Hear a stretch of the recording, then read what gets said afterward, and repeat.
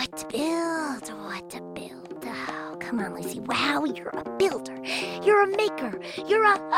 I got it! Tool call. Hammer. Wrench. Drill. Great job, Kapow. Great job, Kapow. Oh, no, wait, that's me. Great job, Lucy. Wow. Oh, brother. Now all we have to do is turn this thing on.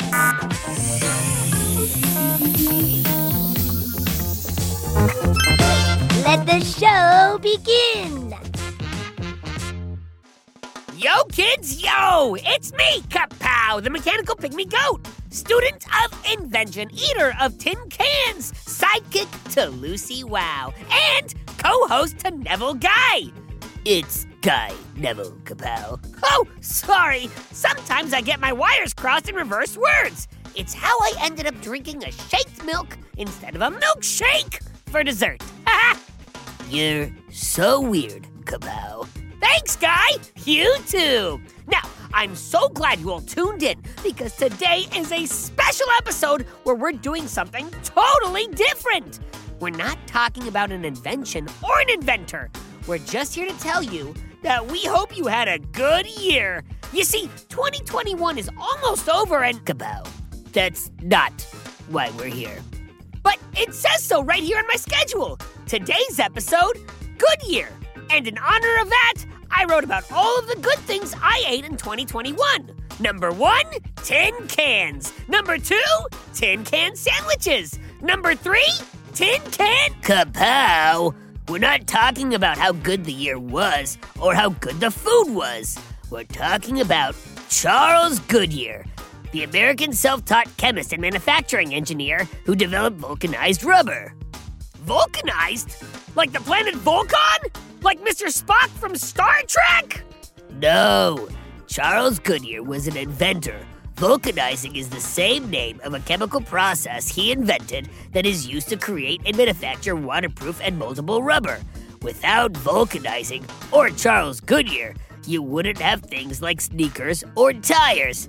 Whoa! You know what? After hearing that, I think that the story of Charles Goodyear sounds like it might be more interesting than a list of things I ate. It definitely is. Let's hear it then! Oh, wait! Do you know if he liked to eat tin cans? Not really. But let's start at the beginning and see what we find out. Makes sense, friendo! Okay, Charles Goodyear was born in 1800 in New Haven, Connecticut, the oldest of 6 children. His father was a mechanic and taught him all about machines at a young age. In fact, the two had so much fun tinkering that later, when Charles was a young man, they started a company together where they made stuff like buttons for clothes. Buttons are also a delicious nighttime snack. No, they aren't, Kapow. Unfortunately, the first business failed. But like all inventors, Charles didn't give up when an experiment didn't work. He just tried something different. The next thing he was interested in was rubber. Now, rubber begins as a sticky gum that comes from a rubber tree. Back in the 1800s, they would just dry out the sticky gum so that it would become bouncy and solid. But the problem was, water made the rubber rot, and heat made the rubber melt and become sticky again. Charles decided to experiment on this rubber tree gum and see if he could make it resist water and heat. Let me guess! He was immediately successful, and it was super easy. Far from it. Because Charles owed money from the first failed company, and he couldn't pay it back, he was arrested and put in prison. Oh my goodness! So I guess he quit and that was the end of his rubber experiments. Wrong again, Kapow. Charles didn't know how to quit. And even though it's hard to be in prison, it doesn't mean you can't still change the world. So, from his cell, Charles started experimenting with rubber. He would take some of the sticky rubber gum and heat it up. Once it was all hot and gooey, he would rub in different substances with his hands to see what would happen. One day he worked in magnesia, which was a chemical they used in the prison to treat stomach problems. And you know what? It worked? Hey, you got it right this time.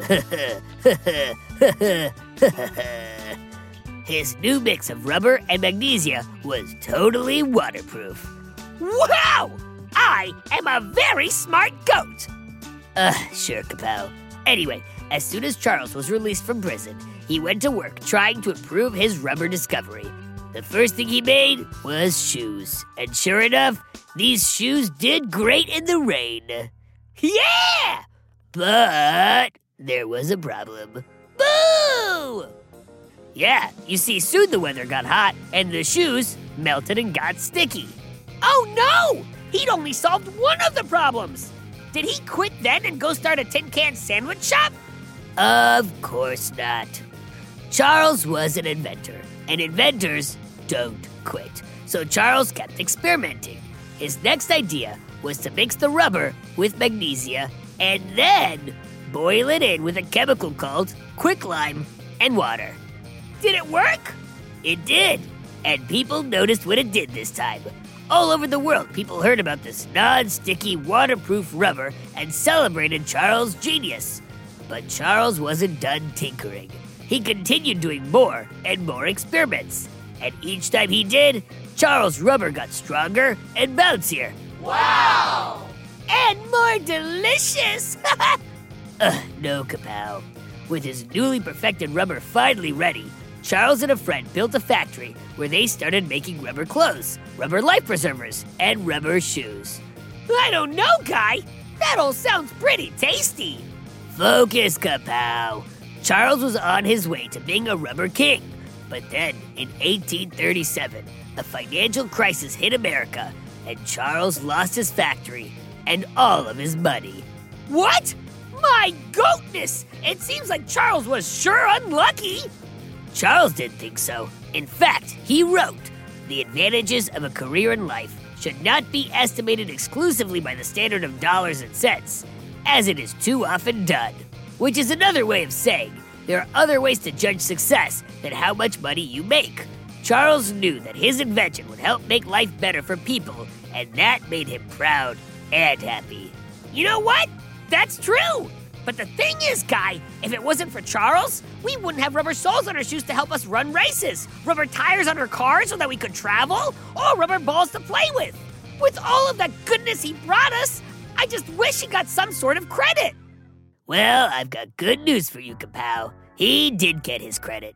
In 1898, the Goodyear Tire and Rubber Company was founded and named after him. And then, in 1976, he was inducted into the National Inventors Hall of Fame. There's even a Charles Goodyear Medal that honors inventors, innovators, and developers in the rubber industry. Nice! Way to keep bouncing back, Charles! I guess it goes to show, if you keep going in the face of failure and frustration, you never know what may happen. What you make today can make you famous in the future.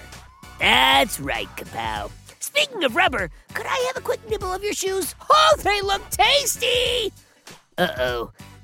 It looks like Kapow needs a snack, so we better finish up.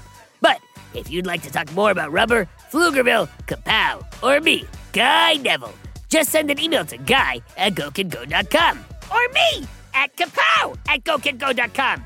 We might even read your question on a podcast. But until then, I hope you have yourself an inventive day.